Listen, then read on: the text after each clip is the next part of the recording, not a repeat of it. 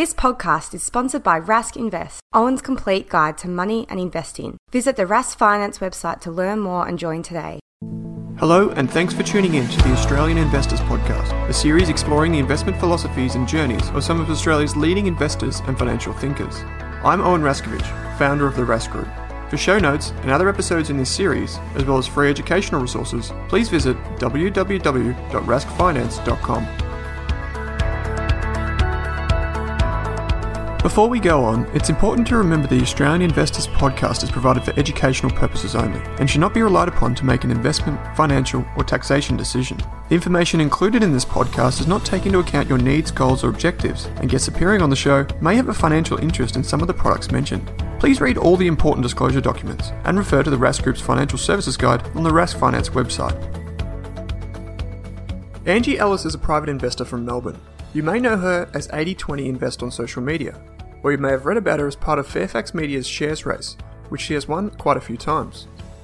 Angie's approach to investing is refreshing and logical. It fuses together both fundamental and technical investing approaches to build two sub-portfolios. We go through her process in detail and talk about her former life as a business owner, installing MYOB accounting software and running a small to medium business. I think this episode is an especially good one for part-time and DIY investors who are willing to do the extra work to get an informational or behavioural edge over others in the market. Angie's tools, techniques and strategies seem simple enough, but there are some subtleties, so it's worth paying close attention. Also, I recommend watching the video version of this interview on Rask Australia's YouTube channel because it'll add more context to the conversation.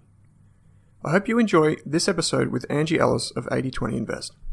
Angie, thanks for joining me on the podcast. Thanks, Owen. Thanks for having me on. Yeah, no, it's wonderful to have you here because I know there's certain people in the financial Twitter sphere and on LinkedIn that really wanted to hear this interview. So thank you for just driving just down the road, I believe it is, and coming to meet me. Yes, it had no excuse for being late. Yes, for those who are unaware, we're located here in Hawthorn, or just outside the CBD of Melbourne, and Angie's not too far away. So thanks for, you're pretty much our neighbour. Thanks for stopping in. As you know, you've listened to a few of the episodes of the Australian Investors Podcast, and what we do is we talk about you and your journey towards finance, because I think that provides the context for people in terms of how they think about the way you invest and what's influenced you. And it also makes you more relatable. People might see you on Twitter and think, or in the newspaper every week, and think, wow, I wish only I could invest like her. And just hearing your story is a great way for them to be like, okay, she's done it. Maybe I can learn something from that. Great. So why don't we jump back and take us back to your childhood, your childhood, where you grew up, early influences of towards money, anyone pushing you down that path, and mentors and that type of thing. Yep, fantastic. Well, yeah, pretty happy childhood. I mean, my brother and I grew up, we didn't have a dad growing up. And then when I was 13, my mum remarried. And so my stepdad had a couple of electronic component businesses called Ellis. He had one in the city and one in Springvale Road, Mulgrave. So my brother and I were quite exposed to business from, during our teenage years. So school holidays, weekends, we were always at the shop in the city, helping out and serving customers and getting involved in the business side of things, which was terrific. And I was going to tell a crazy story where one day my brother and I were washing the trays upstairs from the shop in the city, and he actually fell through the floor. So his feet were sort of dangling through in the shop, so people at the shop could see his feet dangling up. He got sort of stuck in the middle of the floor, so we had to sort of pull him out, and it was quite a funny story. It's like an old shop in the city. And that was the days where, people used to repair their own toasters and make circuit boards, so the shop was always packed with customers buying electronic components, and the business ended up going broke in the late 80s. So my stepdad and my mum moved to Queensland, leaving my brother and I in Melbourne. So I was 16, he was 19. And so we got a flat together, and I was at a great school and wanted to do very well at school. I wanted to go to Melbourne Uni. So my brother and I got a flat, and I continued on at school. So it was quite hard going. Yeah, 16, middle of year 11. So I got a job in a bakery, And that was another fantastic business experience for me as well, because on the school holidays and weekends I got to manage that bakery. Especially in the school holidays, it was all my job to sort of manage staff and look after the books and do that for this bakery. And I got to know the owner. She had a whole chain of bakeries, and I got to understand the business aspect of it, and it was just really great experience. So by the time I finished high school, I felt like I did have a fair bit of business knowledge. Yeah, so Okay. It sounds like not finance knowledge, but business knowledge. Which is one and the same as far as I'm concerned. Yep. So they've moved away. Ellis Electronics that's obviously a play on the surname. Yep. Yeah. Okay. Yep. So they've moved away, and you're working at this bakery. You're trying to put yourself through school. You want to go to Melbourne Uni. What happens next? Because I imagine that would have been pretty tough, right? Yeah, so I got a job straight away. I got a full-time job as soon as I finished high school at an accounting firm as a junior accountant, and loving the job. And then uni started, so I started commerce at Melbourne Uni full-time. And after a couple of weeks, my boss said, Ange, this whole going to uni full-time, working full-time thing's not really working for me. You have to make a choice. So I chose to keep the job. The job was fantastic. And so I deferred going to uni and changed over instead to doing a business degree at Monash Caulfield part-time. So then I would go to uni at night time and work full-time. Right. That would have been a bit of a slog. I imagine trying to work full-time. I've taken a fair bit of study myself, and did you say it was 4.5 years? Yeah, 4.5 years. So I did 3 subjects. So full-time would have been 4 and part-time would have been 2, and I did 3. Oh. So I used to go 6 to 10, most nights of the week. Oh, wow. You must have either been crazy or just really enjoyed it. I used to work would finish at 5:30 and uni would start at 6. So I would just drive like a maniac to get there. And then you couldn't park at Monash Caulfield, and I'd just park somewhere and run all the way to my class. And after 4.5 years, on my very last day at uni, when I had my very, very last exam, the pub opened on campus. And I was like, oh, my God. Celebrate. Yeah, thanks. On my very last day that I never need to come back here ever again. The pub opens. Well, at least you would have got one good night. One good night. It was one good night, and that was it. Yeah, great. Okay, so I don't think I'm jumping too far ahead of the conversation here, but were you investing at this stage? Was that on your radar? No. Okay. No, so I wish it had been. Yeah, it was accounting, it was study, work. Yep. Yeah, accounting. I'm very much involved, in the business side of clients and enjoying sort of helping them, grow their business. Yep. Because you had some first-hand experience as a teenager, and then you would have got the accounting or the books experience. You would have had many different businesses coming in, I imagine, and you get to learn about them as well. Yep, that's exactly right. I think that's a great stomping ground for investors. In any case, you get to learn the good, the bad, and I suppose the bad is the businesses that fail, and the good is that you get to see the managers and the people and the businesses that really work. That's right. And are really profitable. Okay, so you've done this, and then what did you do then? Because you've got a few years of experience, you've got the qualification. I think you said off air that you're a CPA? Yep. Yeah. So what I did one day, I'd been at this accounting firm for about 3.5 years, so I was probably 21 at the time. And I went to one of my clients and she said, no, Angie, I don't need you to help me out anymore doing my P&Ls and data reports. I've got this funny little computer here. It's called a Mac, and I've got some software on it called Mind Your Own Business, and it just spits out all those reports you do for me now. So I don't need you to help me out. So I was like, oh, my God. So I went back to work and pretty much resigned a few days later from my job and started my own business. Okay. Like a couple of weeks later as an MYOB consultant, helping businesses set up this, whiz-bang software that I'd seen on my client's little tiny Mac computer. So at the time, I was one of the very first sort of quality consultants of MYOB. There wasn't many around. And I called my business Accounting Excellence, which started with an A. And I made sure I was in Abbotsford, which started with an A. And I'm an Angie. And I made sure I ticked all the A boxes. So when the booklet came out for the quality consultants, I was always number 1 in the book. Even if they reordered the book, I was always number 1. And so when people bought the software, they would pretty much open the box and get the little booklet and then just ring the first person. And then you could see who would come and help me. Can you send someone out to help me set up my accounting software? And I ran training classes, so I was having training classes every day. And then after a couple of years too, the government was very kind and gave everyone a $300 voucher to help them set up their accounting software to get ready for GST. And my courses were $299, so they could all come in with their vouchers and set up their accounting software.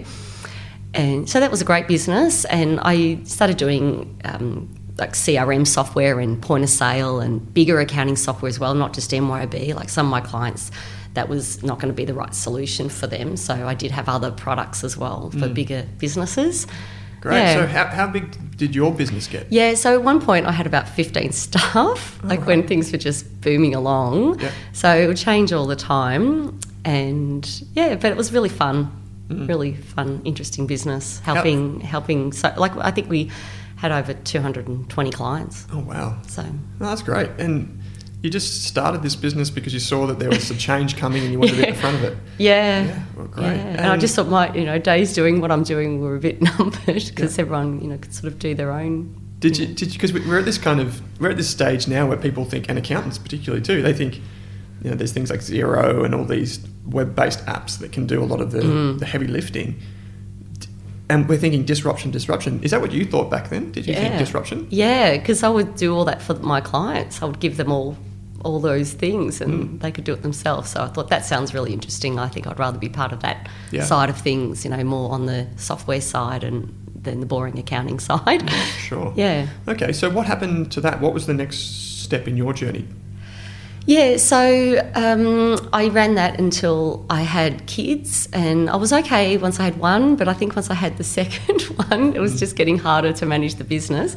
And then by that stage too, there was definitely a lot of people doing what I was doing. There was a lot more competitors in the marketplace, and probably I'd just been doing it for 10 years, and it was really hard work. And I think just staff would start leaving, and just, I remember one Christmas I had like 3 staff resign and leave. I'm like, wow. Okay, bye. It's probably for the best because I was probably a bit over it by then. Right. Yeah. And so then I guess you wound down the business? Yeah, I sort of wound down the business. I just kept, at the time I probably kept about 10 of the best customers and just kept working for those customers.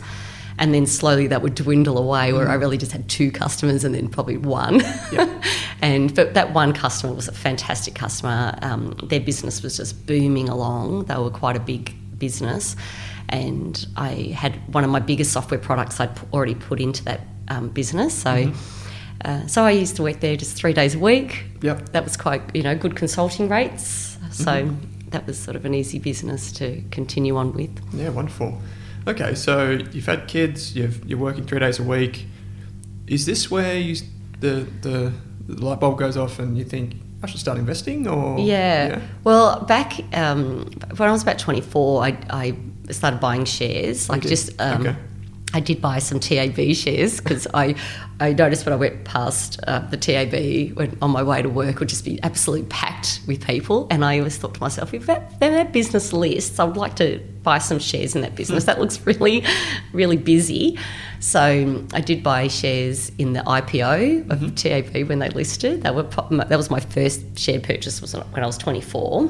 Right. And so even when I had my business, I was sort of very much into investing. And also in my 20s too, I read a book when I was probably about 24, around the same time. I read a book by Jan Summers. She was an ex-maths teacher out of Queensland, and she wrote a whole lot of books on residential property investing. So I was quite inspired by her book about buying a property and renting it out. So I bought a flat in Abbotsford for $74,000, a 2-bedroom flat, and it was negative geared for about 6 months, and then it was positively geared. So just from being inspired by that book, because she really outlined all the steps, buy a property that's near a train station, that's got good public transport. She had a whole list of what to look out for in these residential properties that you would rent out. So you're well on the way to investing. Yeah. So I ended up buying a house in Thornbury that was on a corner. She said, buy on a corner, It was an interesting house too because it had a self-contained bungalow in the back garden. So we put up a fence in between the bungalow and the house and rented them separately. So got really good rent from doing that. And also I bought the office that I used to run my training courses from. So, all right. Yeah. Okay, so in Brunswick East, yeah. You've accumulated a decent property portfolio then. I mean, they were cheap back then. Yeah, back then it's a little bit different now. Yeah.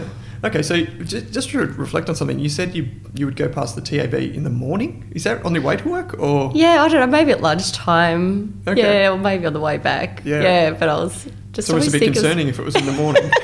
I don't know, it could have been in the morning. Yeah. Okay. So let's fast forward to now, I guess. It's probably, let's jump forward to now. And you are known for this business called 80/20. And we'll get to the shares race or the thing that you do for Fairfax in a moment, but maybe you can just give us an overview of what 80/20 is and the genesis of it. Where did it come from? Why is it 80/20? Yeah, all those types of things. Yeah. There was sort of, I think in my business too, I always sort of went for that, 80/20 rule. But definitely, I think it's evolved over time, just where I think about the 80/20 side of things, and just, I suppose in my business, 20% of my effort was always sort of 80% of my profits. Mm-hmm. That's how sort of my business sort of was always working. But I like to give my fund a name, even though it's just my own money in the fund. Mm-hmm. I just like to give it a name, so I run it like it is a professional fund. It's got a name, it's got a bit of an identity, and I just think about it as being an actual fund. Okay. So, because that's one thing I was meaning to ask you. So there's no external money, it's just your own. You're just managing your own money. And that's just built up over your lifetime as you've been investing from selling in those businesses. properties, selling those properties to seed the fund. Okay, so do you still actively invest in property? Or? No. I probably should have kept them. But hey, the share market's done pretty well in that time too, yeah, right? That's right. Yeah. Okay, so... more fun. It's day to day, keeps you busy. So perhaps you can explain, because a lot of people that listen to this podcast or know you from this thing called the shares race that you do for Fairfax. Can you tell us what that is and then how you got involved in it? Yep. So with the shares race, I've been in it for 4 years now, so a long time. I had to look that up. I thought, gee, it has been a few years. So back in July 2015, the shares race was all blokes one day in the shares race. I probably had been like that for a little while. And some lovely ladies on Twitter tweeted to David Potts, who put the shares race together in those days, and said, where are all the women? You need to find some women for this shares race, David. So he thought, actually, good idea. So he contacted Emma Isaac, who's this incredible woman who runs a global organisation called Business Chicks, and she helps entrepreneurial women or just business women connect, and she runs lots of networking events. She's amazing. And so she very generously put me up for the shares race, and I've been in it ever since. So, Fairfax run it. So it's in The Age and Sydney Morning Herald pretty much every Sunday. And it's just a fantasy shares race where they give you a pretend $100,000 and say, choose 10 stocks to spend with this $100,000. And then you can't change your pick. So it runs for either 4 weeks or 6 weeks. And then they track every Sunday how everyone's going in that shares race. And at the end of 6 weeks, they say, this person's the winner. They've got the most money. From the $100,000. And so your picks are published in a full spread on the paper? Yep. Okay. And so you've been doing it for a while. You must have had some success. Yes. They say I've had more wins than anyone's ever had. Like I win it quite regularly. In the last race, I was up like 71% in 6 weeks, which is the best I've ever done in the race. Yep. And luckily for that race too, it was the first time I've ever actually bought all 10 of those stocks. Because often I might only have 6 or 7 of the 10 that I pick, because sometimes they're quite speculative stocks that I don't know particularly well. But that time I thought, Angie, you just got to seriously back yourself. You tend to win this race. So I bought all 10 of the stocks. Your track record's anything to go by. Yeah. Okay. We'll get into how maybe you go about picking shares for your personal portfolio, but also for the shares race. Let's start with the shares race. Did you say to me once before that it takes... for the first shares race, it was something like 3 hours or something? Yeah. That quick? Was that just one share or was that for all of them? Yeah, well, at the start when I was in the race, I tended to pick more sort of conservative stocks. I might put a CSL or something like that in it, and I didn't put a huge amount of time in it. Now I think I'm a bit competitive with it or something. I spend about maybe 3 hours actually picking the 10 stocks for the race. I do spend that amount of time working out, and I have a big list of stocks I'm interested in. I keep narrowing it down. So, 3 or 4 hours to to pick my 10 stocks. Oh, right, okay. Yeah. And so if I could just go back a moment, has the shares race been a big thing for you professionally or?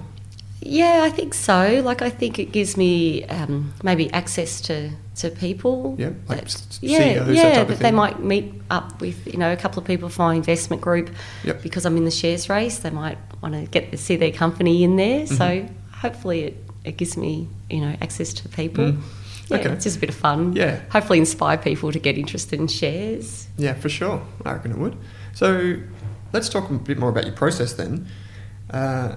It's my understanding that you have effectively two sleeves, or you allocate into two different groups. One's more systematic, Yep. you could say, like Yep. trading, and the other one's more fundamental and Yep. research driven.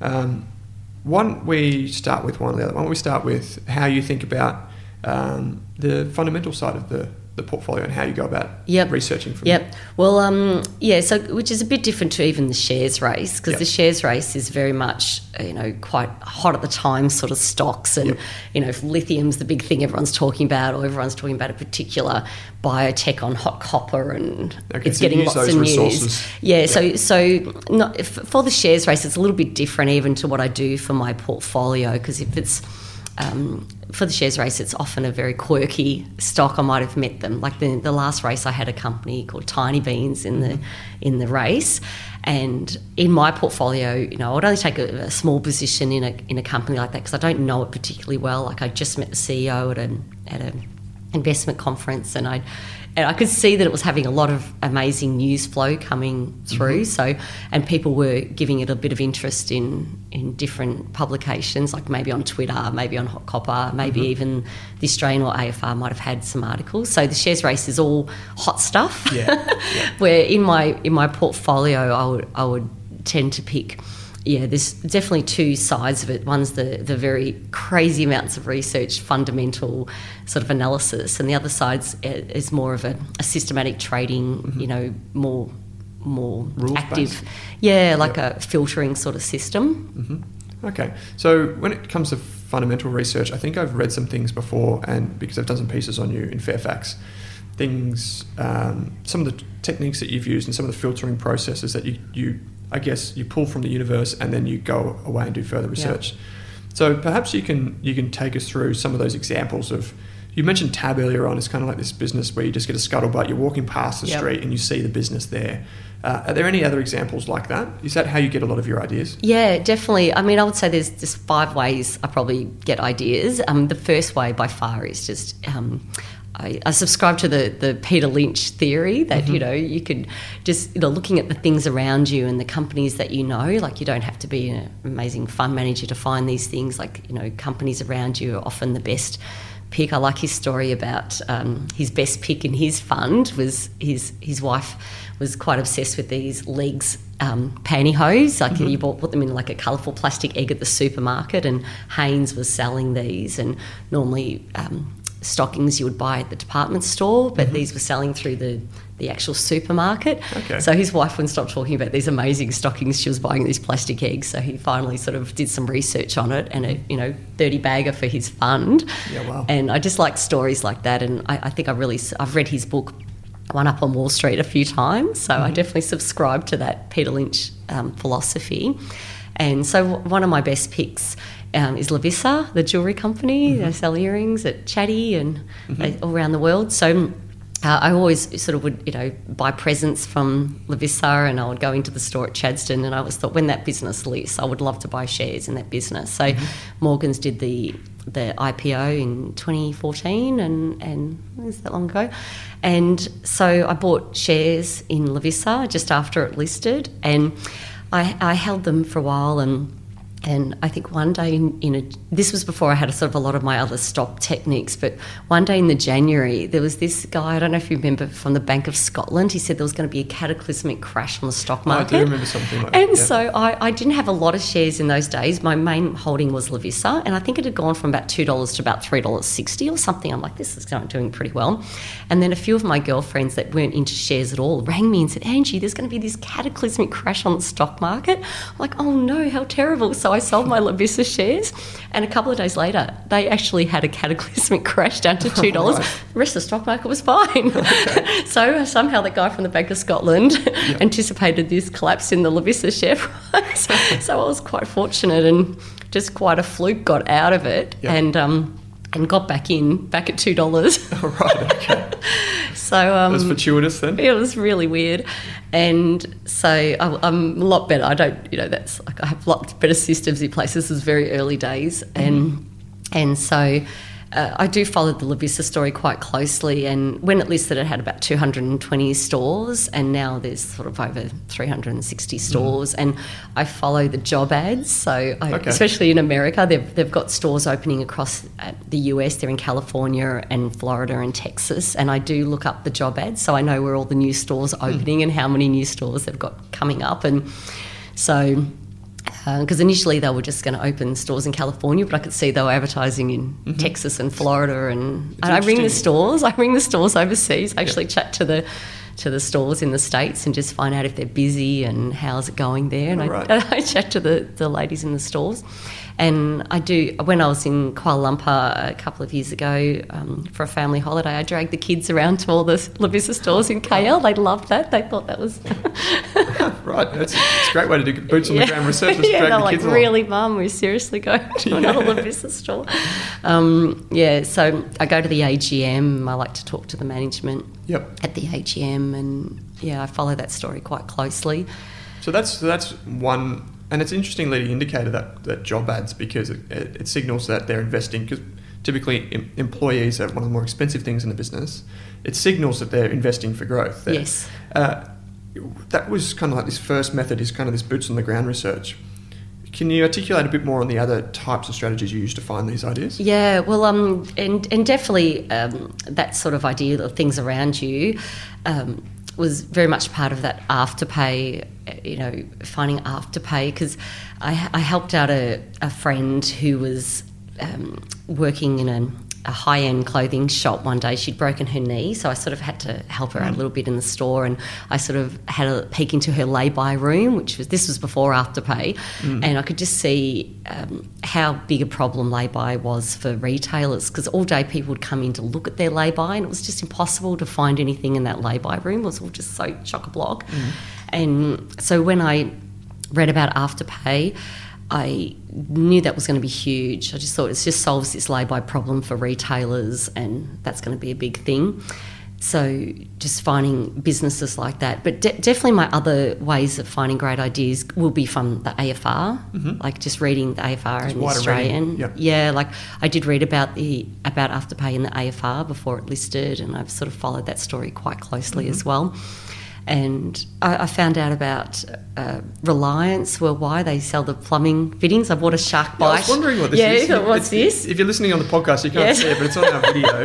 There's this little attachment here. So why has Angie bought this plumbing fitting? But I've read about Reliance Worldwide before they listed in the AFR, and so I thought, that sounds very interesting. I found out about this shark bite, push to connect connectors. I thought, okay, well, I better go and find out about these things. So I went to a plumbing store in Nunawading, and I said I'd like to buy one of these, shark bite push to connect connectors. And they said, well, certainly, I don't think many women actually go into those sorts of stores. And they said, well, what size would you like? And I said, it doesn't matter.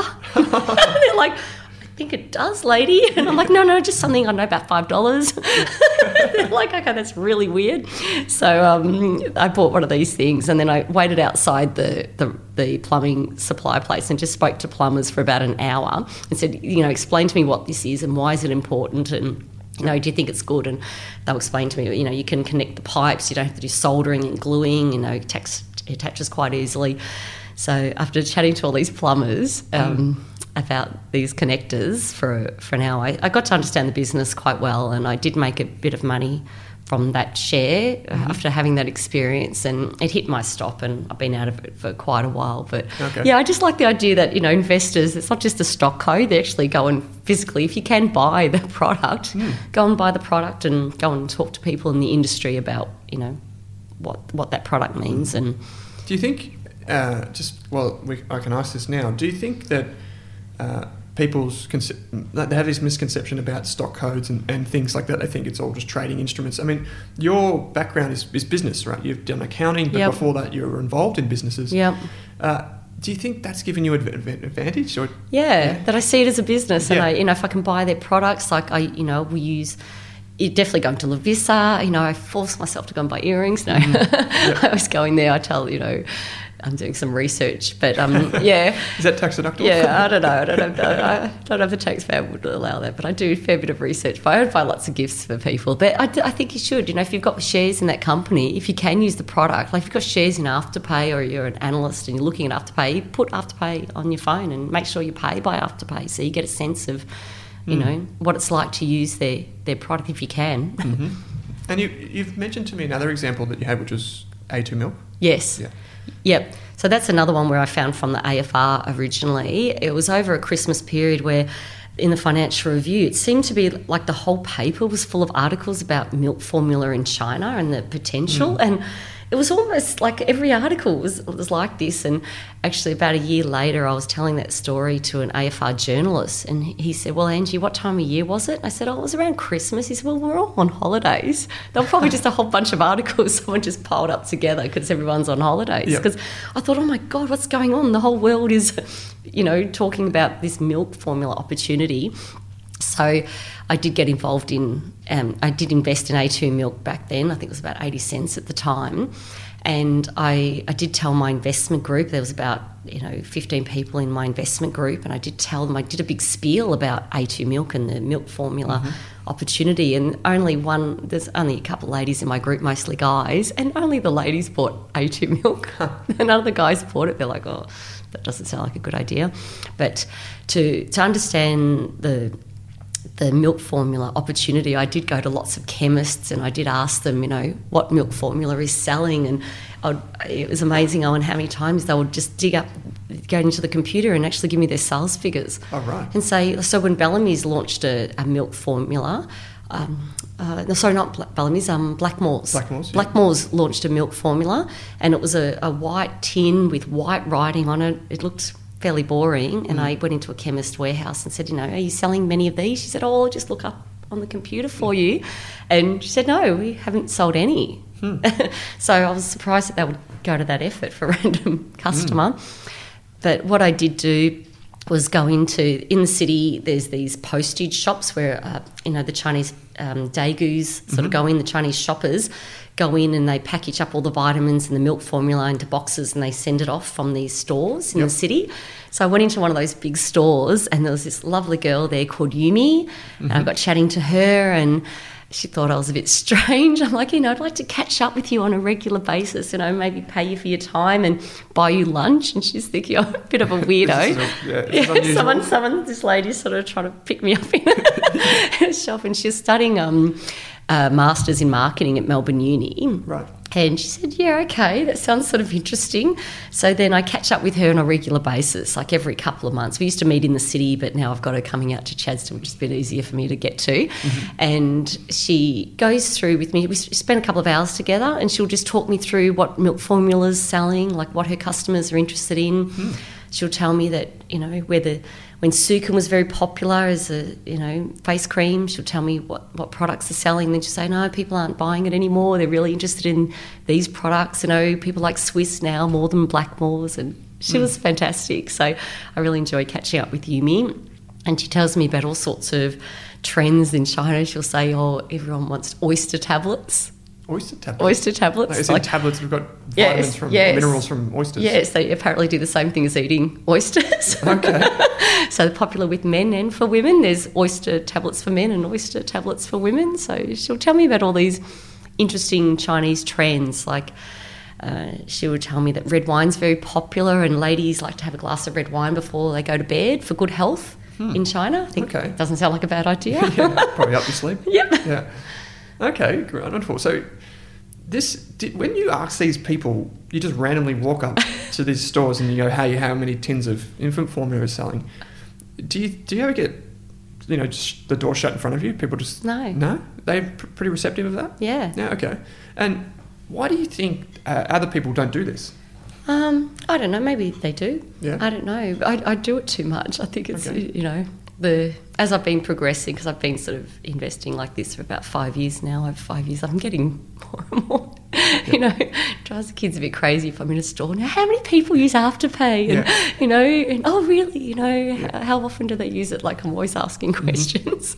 Or maybe you're just an inquisitive shopper. Yeah. And hey, it pays the bills. So. Yeah, it pays the bills. Yeah, so right. Okay, so these are some of like the like the boots on the ground, frontline research. I imagine that you don't just go and buy shares in everything that looks really glamorous. No, definitely not. Like like Peter Lynch says, you don't just buy shares just because you like the restaurant and like the products. You definitely that just starts, getting that company on your research list, so you can start then looking at other aspects of the company, like definitely what the competitive landscape is and the fundamentals of the business, and you can just start the research journey from there. But it gets it on your list. Like when you start seeing these really interesting businesses, like I do go to quite a few investment conferences, like I go to Techno and Microcap and any of those sorts of events where I can get to hear lots of companies present. I go to IMARC, which is a big mining conference in Melbourne in November. It's absolutely huge. It goes for 3 days. And at IMARC last year, I started chatting to this quite elderly gentleman. Like, he might have been like even his 90s. Like, he was very, quite an elderly gentleman. And I started chatting to him, and I asked him a bit about his background. And he had a PhD in mining engineering, and he had worked his whole life in mining. And he'd been at IMARC the whole 3 days, and this was right at the end of the conference. So I said to him, like, you've been here a long time, you're very knowledgeable, give me your best pick from IMARC. And he gave me his best pick, which was Image Resources, which is a mineral sands mine about 80 k's north of Perth. And it was very in early days of Image Resources, where they were still raising money to get the whole mine going. So so I ended up buying shares in Image Resources, and I've doubled my money. So it's pretty good. And I think that's it, just finding people like that, like going along to these events, but then asking people at the events, what was your best pick? What was the company you liked the most? And just finding out from the sort of almost like the wisdom of the crowds. Yeah, for sure. So how do you mentioned earlier on, and we'll get to the systematic side in just a moment, but you mentioned earlier on this idea of a stop that you might use, like a stop loss, I guess. Yes. So can you maybe just explain to listeners how you use that and what it is? Yep. So definitely on that fundamental side of the portfolio, where I've done quite a lot of research on those companies, I'm still happy to exit out of those companies and buy back in. Like, I won't just stay in the company while it's sort of trending down. Right. So I use for that portfolio, I tend to use that 9 and 21 day sort of weighted moving average. And I did a fair bit of work with this guy called Graham Mitchell. He'd been investing for about 30 years. He started investing when he was 60, and he's 93 now. Oh, wow. Okay. And so he is very much a strong believer in watching your stops, and I learnt from him just watch that 9 and 21 day weighted moving averages, watch all your moving averages, and if the stock you're in is really starting to trend down, then it's you might want to think about getting out, and then but still watching it, still not being out of it completely. You're sort of waiting till it's trending up again and getting back in. So you combine, it's kind of like a momentum, right? Yep. You just combine the momentum with the fundamental research. Yeah. Okay, right. And how about, let's maybe shift our gaze to the systematic side. How does that differ from the fundamental research side? Yeah, so with that other side of my portfolio, I'm definitely running filters over the stock market, and then sort of seeing, and that's another thing I sort of learnt from Graham. He really very much taught me to run filters over the stock market to find interesting ideas that you wouldn't normally find from, Angie, you're reading the AFR and you go to events and you're seeing things around you, but there might be some other interesting company that you're just not going to pick up that's the flavor, that's really trending up and having a good, strong run because you're just not in that space. It could be a lithium stock, or it could be just something very interesting that's going on. So he has quite a few filters that he runs over the stock market to sort of find these these interesting businesses that then he'll do some research on. And I was going to tell you, about Graham too, that how I met Graham. Yeah, sure. That'd be interesting. Because the very first time I was in the shares race, I came second, and I was like, wow, I've come second. I was just quite excited to be in this race, and it was a bit of fun being in the paper. Like, all my friends thought it was quite fun. Yep. And so I came second. So I thought, wow, the group that's beaten me was called U3A Benalla. And I'd never heard of this U3A before. And so I looked them up, and U3A is the University of the Third Age. And it's this group that was started like in France in the 70s. And it's to help people in the third age of their life, the retired people, to keep their brains stimulated and learn interesting things. So I just thought, what a great organisation. And so part of the U3A, there's wine clubs and investment clubs and all these things to get people in that third age of their life engaged, almost like in a university, but you're learning other subjects. Yep. Yeah, so I thought that was pretty terrific. So I rang the U3A in Benalla, their investment group, and the guy that ran the group was called Graham. And I said, Graham, you guys have beaten me in the race, so I think I need to come up to Benalla and learn some of your tricks. And he thought that was just a real hoot. He thought that was just the weirdest thing he'd ever heard. He's like, really going to drive 2 hours to hang out with a lot of a group of 90-year-olds because we've got some secret knowledge that you need to learn. He thought that was hysterical. Like, no one had ever come along to any of the groups, and they'd been meeting for 18 years. Oh, right. They never had anyone else turn up. And the same group pretty much had been meeting for 18 years, once a month. And they were quite serious. Like, they all brought their folders and they had their notes along the whole 18 years. Like, they took it quite seriously. Fantastic. And so he had to put it to the group, this girl wants to come up.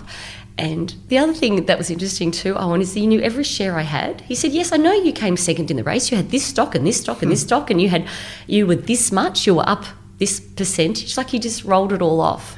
I'm like, okay, that's really weird. And so I drove up to Benalla to attend their next monthly meeting to learn from the U3A Benalla investment group.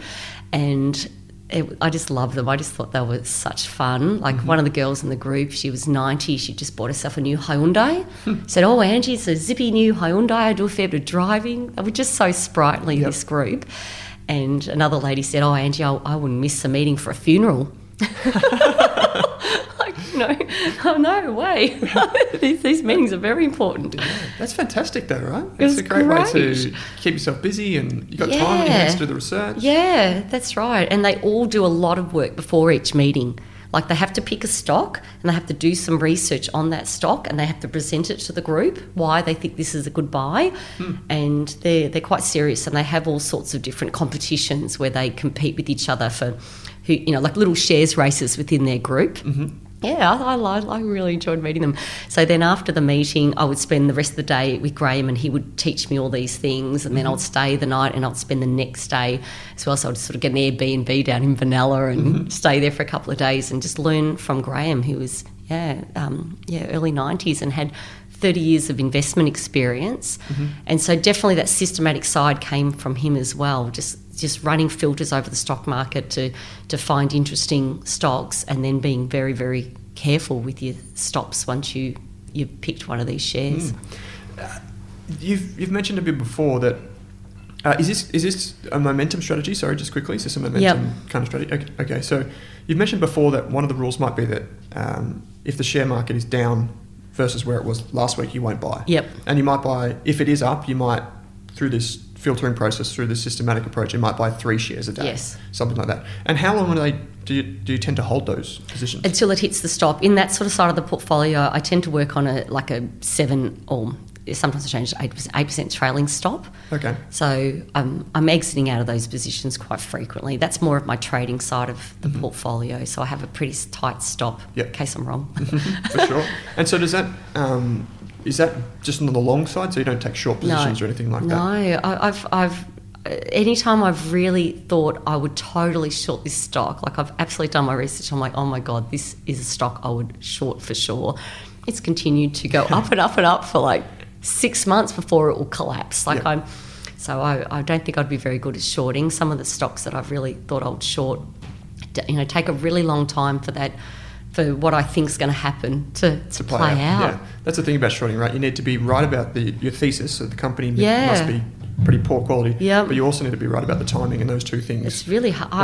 I find that hard to get right. Yeah. Like something will, and people keep telling me why it's a good buy. I'm like, I can't see that at all, and Okay, so over time, have you tracked the performance of both sleeves of your portfolio, and have you refined it in any way? Or? Yeah, so I think I do about the same in both sides, but I just like the balance between them. I just like, I like all the crazy research side of things. I like going out on site and you go to a juice factory and putting on the cap and, I don't know, just finding out about these companies. But I also like the interest that the more systematic side throws up an interesting stock that I think, look at this interesting company. I would never have thought to find out about that. So I think the performance-wise is about the same. Okay. But I like the diversity. I have about 20 stocks in the research side of things and about 40 in the systematic side. Okay. And so 60 overall is a lot of stocks. I